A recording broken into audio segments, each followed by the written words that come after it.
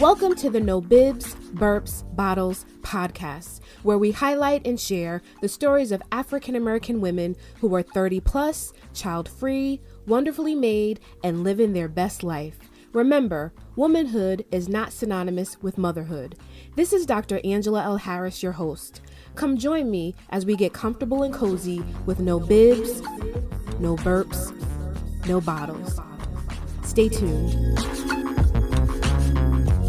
Welcome, everyone, to another episode of No Bibs, Burps, Bottles, the stories of African American women without children. Thank you so much for joining me, and I'm excited and delighted to have another special guest that's going to come to you and share her truth and narrative. So let me tell you a little bit about our special guest. So my guest is a native of Charlotte who has been licensed to practice law in North Carolina and Georgia for 20 years. Her experiences include clerking for the Honorable Stephen P. Mickle of the Federal District Court of Northern Florida, serving as an assistant public defender in Fulton County, Georgia, and serving as the judicial defender for Mecklenburg County. My special guest received her BA in speech communication from Clark Atlanta University and her Juris Doctorate from the University of Florida Levine College of Law. My guest was the inaugural chair of the Mecklenburg County Bar Juvenile Law Section and is a member of the leadership team of Race Matters for Juvenile Justice. In 2015, my guest was honored as YWCA Women of the Year Community Champion. She currently serves as an assistant clerk of court and judiciary hearing officer in the Office of the Clerk of Superior Court, and she is active in several court and community organizations. Please help me welcome Mrs. C. Renee Little, Esquire. Hello. Hi, Dr. Harris. How are you? I'm good. You have done a lot, and I want to unfold some of that so that people can get to know you a little bit better before we jump right into things. So tell me a little bit about just the work that you do in Charlotte. I know that you're very busy, and you have your hands in a lot of different pots. So tell me kind of what you do in Charlotte. Tell me a little bit more about your background. Yes. Well, I went to the Clark Atlanta University. Shout out to the Panthers. Woo-hoo. And probably my junior year realized I wanted to go to law school. My background was in speech communication, and I loved the art of storytelling.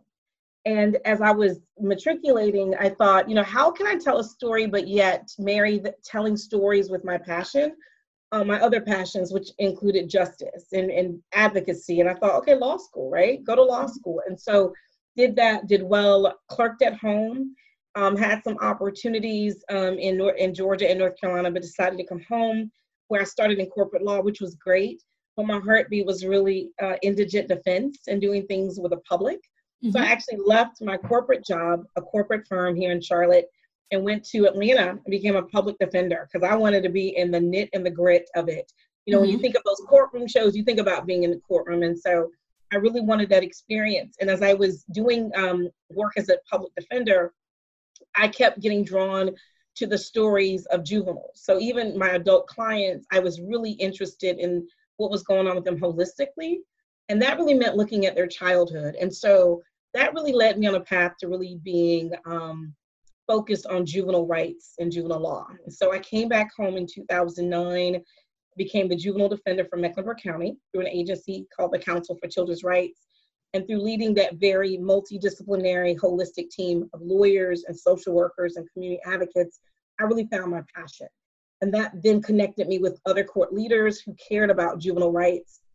And then my current boss, who was the elected clerk of court, she helped to found an organization called Race Matters for Juvenile Justice that was really looking at the intersection of race and the law in different ways. And so being the juvenile defender and really caring about children's rights in the criminal world and how that intersected with welfare, Race Matters for Juvenile Justice, I felt like, wow, this is something I've needed and wanted all my life. So I left the work as a juvenile defender in 2015 and started working with my now boss, who's the elected clerk. And it gave me an opportunity not only to serve the courtroom as an assistant clerk and be a judicial hearing officer, but really continue the work of looking at the impact that race has on courts and how we want to make sure that destiny and demography are not tied. Mm-hmm. So those are my passions in some ways. It's still juvenile work and really justice for everyone, but looking at how race has really impacted our country. Race is in the water, and so it really needs to be a part of the solution. So I spend half of my time being an assistant clerk, listening to different types of cases and making decisions. And the other part of my time really working with RMJJ to make our systems more equitable. And we have community trainings, and that's been my heartbeat. So let's kind of jump into this. So I'm so excited to have you, and I'm so excited to kind of just hear your story. And so you shared a little bit already about just your work and your involvement, but can you describe your life at this point, being child-free today? So where I am now is life is really good. I think why life is really good is there's a piece that's going on right now, and we all know what's going on. And while our prayers are up for those who are in the thick of it, whether that means joblessness, illness, or just mentally being overwhelmed and not really feeling safe, and the anxiety that comes with a pandemic, and something that at least I've not seen in my lifetime. There is a peace in the moment that I'm really enjoying. But obviously, even though you can still do things during social media, there's not the hand touching and going to all these different events. And so even going back to the dog thing, or even wanting a child, there's been this sense of like, Lord, you know best, because even though it is still our desire to parent in some way one day, I look at my life now and I'm like, you know exactly what you're doing, because it's incredibly rich and full. And I'll be frank right now, there's been such a peace in staying still. But what are your earliest recollections of either wanting to be a mother and have children, or not wanting that for yourself? Wow. Let me see. So let me start with this. I didn't get married, obviously, until I was 40 or 41, my 41st year. And I wanted to be married at 19. And don't ask me why. I was so not ready to get married at 19. My parents were divorced, but I grew up with them. Even with them being divorced, their family still being very connected. There being such respect, because they grew up. They were like neighbors, right? So my dad's family, my mom's family, it feels like one family. And so there was this paradigm of, in my mind, wanting to be married early, because I just love that concept of being with your partner for a long, long time, right? And that's something my mom had growing up with my dad, and them being in this country almost really as college students together, coming to America when they were young. And so, but I'll be frank, I don't know if I really thought about children. I thought about being partnered. I'd say my late 20s, especially living in Atlanta at that time, where single life was great, but it's like, okay, settling down ain't that easy. As I grew in my faith and I really got involved in the church I was in, and you kind of saw families, it made you feel more like, okay, am I missing something as a single woman? And I knew that I wanted to be married. And I thought, in my mind, children follow. So children really, to me, initially it really came out of this space and place of, I know I want to be married. And in my mind, you grow up, you go to college, you get a job, you get married, you have children. Never in my mind did I think, okay, getting married wouldn't be that easy. Or at least in my story, wouldn't just happen in my 20s, right? I just thought, okay, you'd meet someone in college, and then law school, and then working. And that wasn't my story. And I didn't, you just moved on. And in some ways, I didn't think about it too much in my 20s, because that was your time to hustle, to establish your career. I mean, I wanted to be a part of Cliff and Claire. So that meant, hey, get your Claire on, right? Yeah. And Cliff will come, and Cliff didn't right away. And so when Cliff didn't come right away, I think really in my 30s is when I started to think about really wanting children. And I realized that I want children, but I don't want children outside of being married. And then that gave me anxiety about dating, because as I was navigating dating, I realized that I was really looking for the one, because I wanted to hurry up and get married so I could have children, because then you start to have all these fears, like, your clock is ticking. And, I think my clock didn't tick in my 20s. I didn't even tick early 30s, but somewhere around maybe 34, 35, I realized, I want to be a family. I want a family, i.e., outside of my biological family, my family of origin. I want to create my own family. People who are now nephews and nieces, even though not my blood, friends, children. I just kept thinking, wow, this is great, but I don't want to be the supporting character in someone else's story. I want to have my own story. And for me, that meant being married. It meant I want my own children to leave a legacy. You know, I'm in a sorority, and being in a sorority, you hear a lot about legacy. You know, friends that have their daughters, they are so excited about the opportunity to one day pin their daughter. And so for me, it was seeing these stories in church and through my own friendships that really made me think like, wow, you know, I want children, still want marriage more. I'll be frank. I think if I had to choose, marriage was the thing I wanted more, because children will grow up and go. Mm-hmm. The Yep. good ones do, right? Some Yeah. will come back home. That's when it really hit me that, wow, I really do want a child, but I did not want a child outside of being married. I just, maybe it's the feminist or womanist in me. I just didn't. And I don't, you know, I'm not judging women who do, but for friends who were single and did it, I saw the struggle. But more importantly, I just felt like I want someone for me. And I've never thought kids would just be for you. They have their own agency. Once again, I'm a juvenile lawyer, right, by trade. I know that your kids, they have their own minds. Yes, they do. Apart from their parents. So I think there's a part of me that always felt like I would love children, but I wanted something for me. You bring up some good points, because I think for the most part, you know, we are, especially depending on just your cultural background or your family background, you know, it's, you know, we're scripted to, you go to college and you find a job and then all these other things follow. And then we find, and I'm pretty sure you found yourself in this situation, and I did too, where you kind of follow that script and then you look up and you're like, I'm 38, I'm 40, Yeah. I'm 42. When you were in that dating phase, were you open to dating men with children? Did you really want someone who did not have children so you can be the first to have their kid? Like, Oh, good question, Dr. Harris. You know what? I'll be frank. Once again, there were stipulations. So I realized the older I got, the harder it was to have that request and it be sane. Especially as I wanted to be married to someone from the same ethnic background, i.e. a man of color, a Black man. Particularly, he didn't have to be African necessarily, but you know, and I just knew, just once again, just not even statistics, just looking around the space I was in, that the older I was getting, it was harder to find people who hadn't been married before, you know, because there are people who did get married in college or right after. And I think when you go to that first college reunion, high school reunion, and you know, 10 years, everyone's newly married kids. The 20-year, people have been married 3-4 times. Widows, it's like, we got grandkids. oh gosh. And so you know, for me, I don't think it was a deal breaker as much as the concern I had about marrying somebody who had a child is, what's the child attached to? So for me, my ideal man with a child would be widowed, right? Because I just didn't want to deal with any ex-wife, baby mama drama. Mm-hmm. And I feel like as a woman, I knew, like, I just don't want to have a child by anybody unless I'm absolutely in love with him and there's this tie. And I just didn't feel like, you know, if I'm not going to be the first one to have your child, I don't want the woman around flaunting it. So really that means I didn't want nobody with kids. But I'm saying, if you did have kids, you know, can you be a single dad who's a widow and a saint and of course love Jesus? And so I realized that I didn't really want a man who had kids, and there's this whole story. You know, there were some great guys I dated, one in particular who was an amazing man.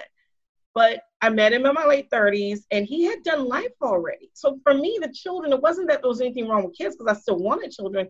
It was the idea that you had all this life before me. And as someone who had not been married and not dated a lot, I still had the dream that, wow, I want someone where we can build together and have a lot of firsts. Did you have any parameters as far as age? Like, I know some women are like, I can do your teenagers and grown kids, but I'm not trying to do like little elementary kids. No. I think the stories matter. So for me, it's the story. It's how did the child come, right? Because I'm just not one that I believe in rewarding bad behavior. I'm always amazed when women will marry men who are like, okay, they're great now with you and your children, but they were horrible with theirs. Or even, and for me, I'm not one that I believe that families are bifurcated. And this is what I mean. Domestic violence study shows it doesn't just affect the adults in it, it's the children too. So to me, if you are a horrible husband, I don't know if the fact that you're a great father means much to me.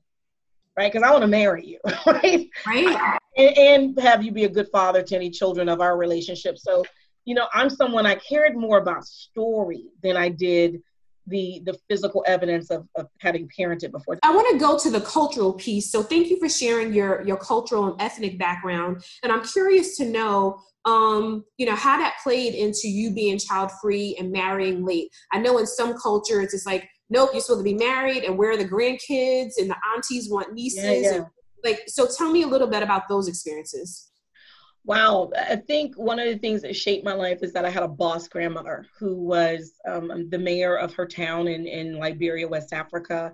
And I grew up with just this dynamic grandmother who was very much women could do anything. I mean, she was Team Hillary before Hillary thought about running, right? So, when Liberia got its first president, it was like huge for my grandmother to see that. So I had a grandmother who was ahead of her time. And the other piece was I had my dad and my mom split when I was little. And then my dad went through some struggles where we didn't see him. I didn't see him from age 9 to 39, but we would still talk. And I had a dad who believed women could do anything. So I was really blessed that I had family who knew and spoken to me that I was a brilliant child and that I could do anything. And I think I really didn't realize this later, but I really did thrive off the fact that I was a smart girl. And not that smart girls can't have children and get married, but I think being told that I was a smart and bright child, I just felt like, to me, that meant continue to excel in your academics, right? And it's not that I didn't think I would get married someday. I just think that that was a huge thing for me. Like, so even going to law school right after college, I mean, I went straight through and did really well in law school. And I felt like the better I did academically, the more esteem I had for my family, especially as an African child. Now, it wasn't until really probably in my 20s or 30s that my mom started to be like, okay, my daughters got through life or their teenage years without getting pregnant or, with nothing major, not going to jail, not doing anything, not so much that would bring your family shame, but yeah, that would bring your family shame. Because I think there were children, especially in our community that, I can't speak for all Africans, but Liberians and West Africans are very education centered, especially here in America. Like, you always want to show that we're different, right? That the narrative of slavery that is really hung over our people here, that Africans somehow in some ways feel like, you see, that's what happens when y'all let, you know what I mean? So there was a sense of, yes, boys will come, get your schooling, as my grandma was, I'm using her accent. Amen, boys will come, get your school, do your schoolwork. And so I didn't even think that for me, that was a esteem. That's kind of where I got my shine. And I'll be frank, there weren't a lot of men that impressed me. Not because I was this amazing woman that needed to be impressed, but I just also, now coming from this is cultural, I also saw that there are a lot of men within my culture, and I'm not saying all Liberian men are like this at all, but there are a lot of men who liked a lot of women, right?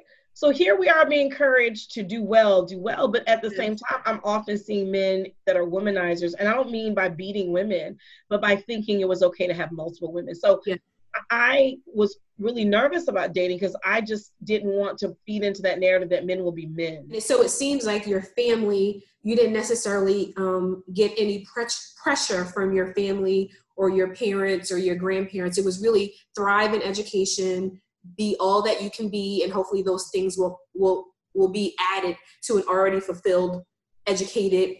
Absolutely. Now, but I'll be frank, I think, like I said, even my grandmother, I knew things was getting tight. She passed in 2014, and literally a year before she passed, she kept talking about it more. And she had never, like my whole life, my grandmother had never tripped on me being single, but she started to be like, are you seeing anybody? And I'll be frank, when she started to say that, I was like, okay, God, it's bad.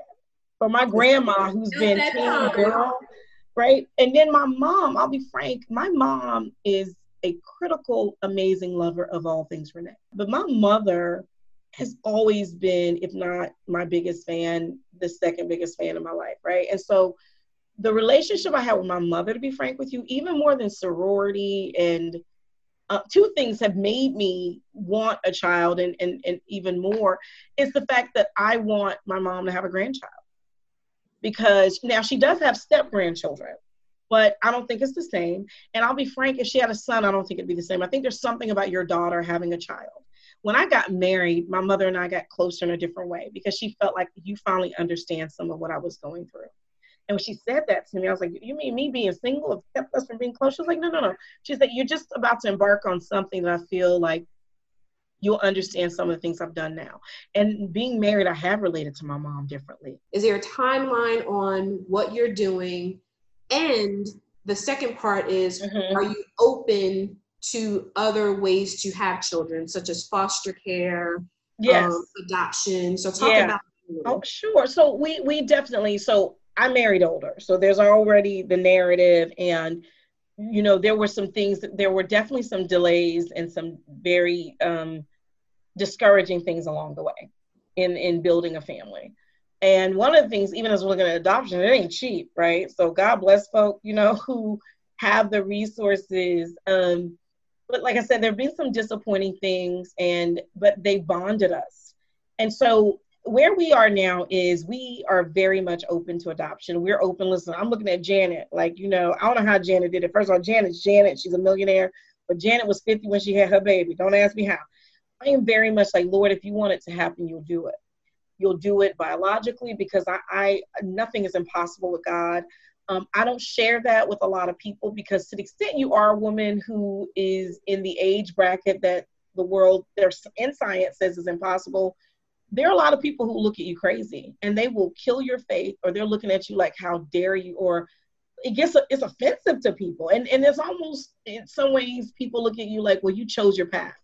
You chose to be a career woman, and that's what you get, right? Being childless is your that's what you get. And I'm one of those. That wasn't my story. I was not the Essence woman on purpose. Like, I wasn't sitting there like, I wasn't like shirking off dudes. Like, there weren't like 15 marriage proposals. Like, nah, bruh.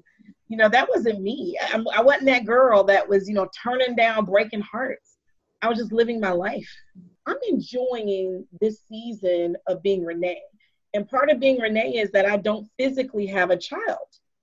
But as someone who loves children and who has been an advocate for children, who even my dad reminded me, my African name is Esebimie Meke. And he named me after my great-great-grandmother, who was a midwife. And he said, I named you because I knew you were called to bring children out of things. So when I see that in my career, that I advocate for young people, for all people, but especially the most vulnerable, that I do guardianship work for those who are vulnerable in mental health spaces, I know that even if I did not have children, Lord, I still believe that you always leave a legacy if you do what God has called you to do. Right? You do. And so whether that's your nieces or your nephews or godchildren or all my babies that I've been blessed to be a part of their lives through my legal work, you know, clients that still come up to me, you know, Miss Renee, and I always say, okay, call me auntie. They don't need to know you got a lawyer, right? I'm part of being Renee is just saying, God, I want to be a vessel for you. And I would love to be a vessel that can parent, because there's a high calling in that. But if you don't do it, right, I know I will have a full life and die empty if I do what you need me to do. In regards to like focusing and highlighting women like you, child-free does not mean childless. And absolutely. Free can also mean just a temporary moment, right? And so you are able to do all these things because, as you said it, child-free. Maybe those same things would have happened. We don't know. But the fact is, you are where you are. It's orchestrated, it's designed, and then you still have opportunities. But all along, you've never been childless. That's a great point. That's a great point. I love that point. No, I have awesome godchildren.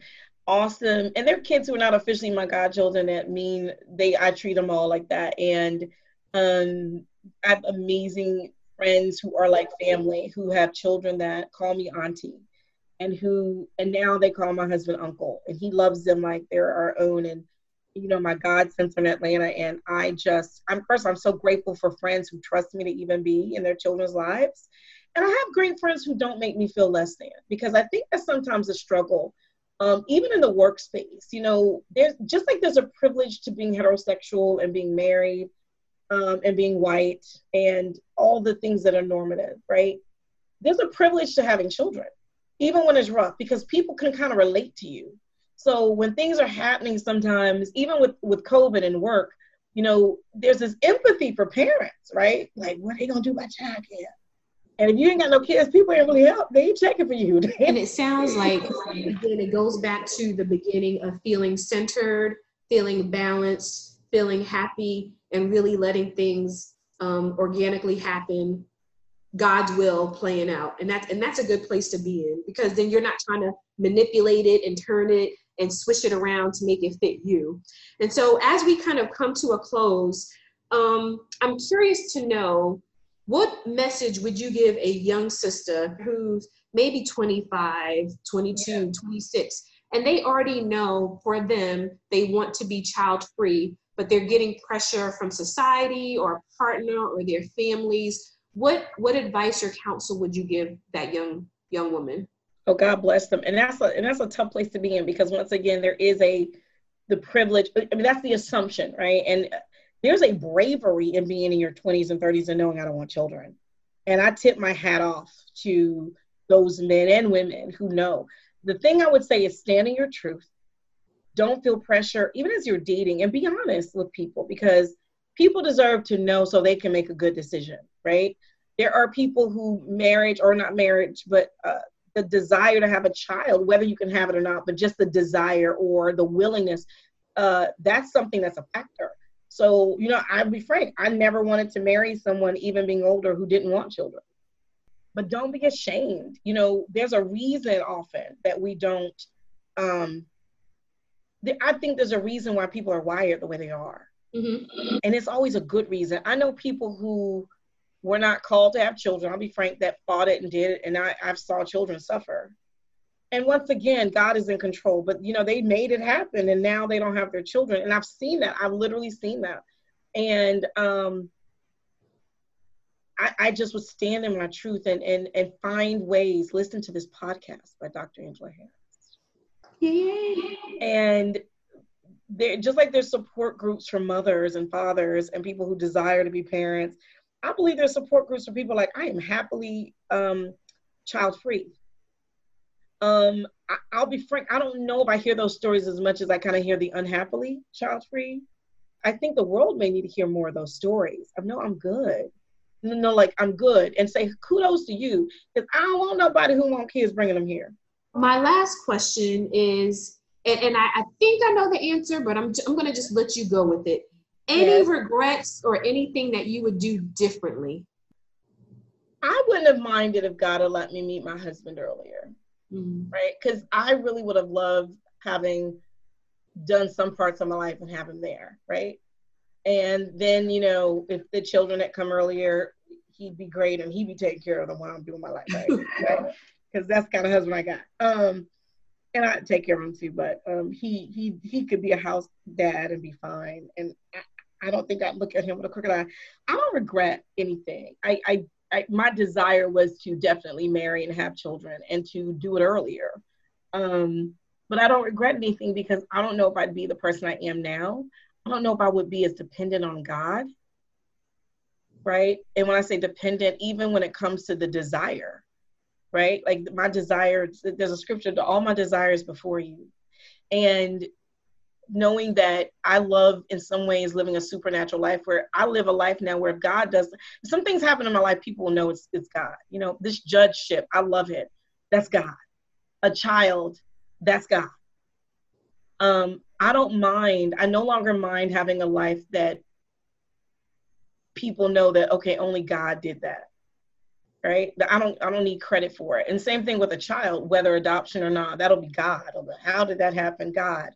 So I don't regret anything. The advice I would give to people who do desire a family, and I've done this to some mentees, is have the balance.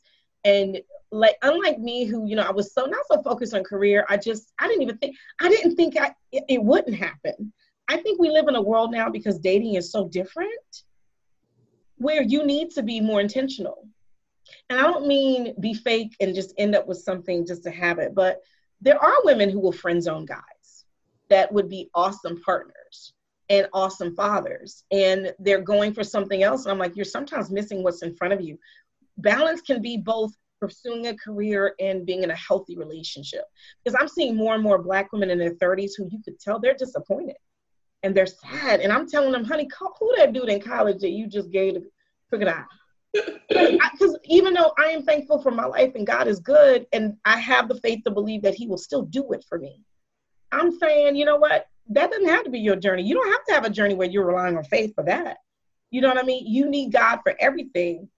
And you can still, while you're in your 30s, if you know you don't want to be a woman in her 40s trying to have children, be more open.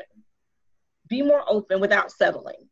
I know for a fact that someone is going to be inspired, and someone's going to take that and say, I hear me in your story. So thank you for dropping all those nuggets, everything from how you begin to just really your faith. Like, your faith has been strong from the beginning to end. I hear that throughout your story. And really it's about highlighting those stories, highlighting our stories, because it's not a perfect straight line for everybody. For some, yes, it is.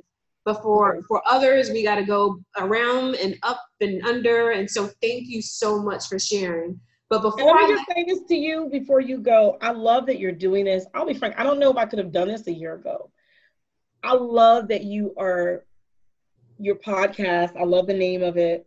And I love that the sensitivity you have to the fact that women, especially women of color who are trying to change the world in whatever way, that we can be seen and making women visible, because there are a lot of narratives and tropes around women, especially Black women, that are not accurate. You know, they think we're the Jezebel that's just popping a lot of babies out, or we're cold-hearted bees that, you know, it's all about you, or you're a gold digger. And we are every woman. We're not a monolith. And there are stories. There is beauty in being who you are, including child-free. There's beauty in everything you're called to be, even as there's some things that are tough. So I love that you did this, and I love that your story has led you to being a woman that could use your scholarship and your service and your sensitivity to share your gift through this podcast. Well, thank you. So before I let you go, I want you to tell the people any final words, where people can find you, anything exciting that you want the audience to know. This is your time to shine a little bit more. Please keep me in prayer for those who are listening as I'm embarking on this amazing journey of being a judge. You can find out more about me at www.crenee4judge.com, crenee4judge.com. But please, I am mindful that judges are servants. It's not about lording it over people. It's about being servant leaders. I pray for the wisdom of Solomon, the might of David, and the strength of Deborah as I do my work, because I want to be accountable to the people. You guys, you have been listening to the wonderful testimony and story of Mrs. C. Renee Little, Esquire. Continue to follow her. Thank you so much for joining me on today's episode. And remember, womanhood is not synonymous with motherhood. Take care. Peace. Peace. You have been listening to the No Bibs, Burps, Bottles podcast, a podcast dedicated to the stories of African-American women without children. I hope you enjoyed this episode. Don't forget to rate, comment, and subscribe. Until next time, keep living your best child-free life.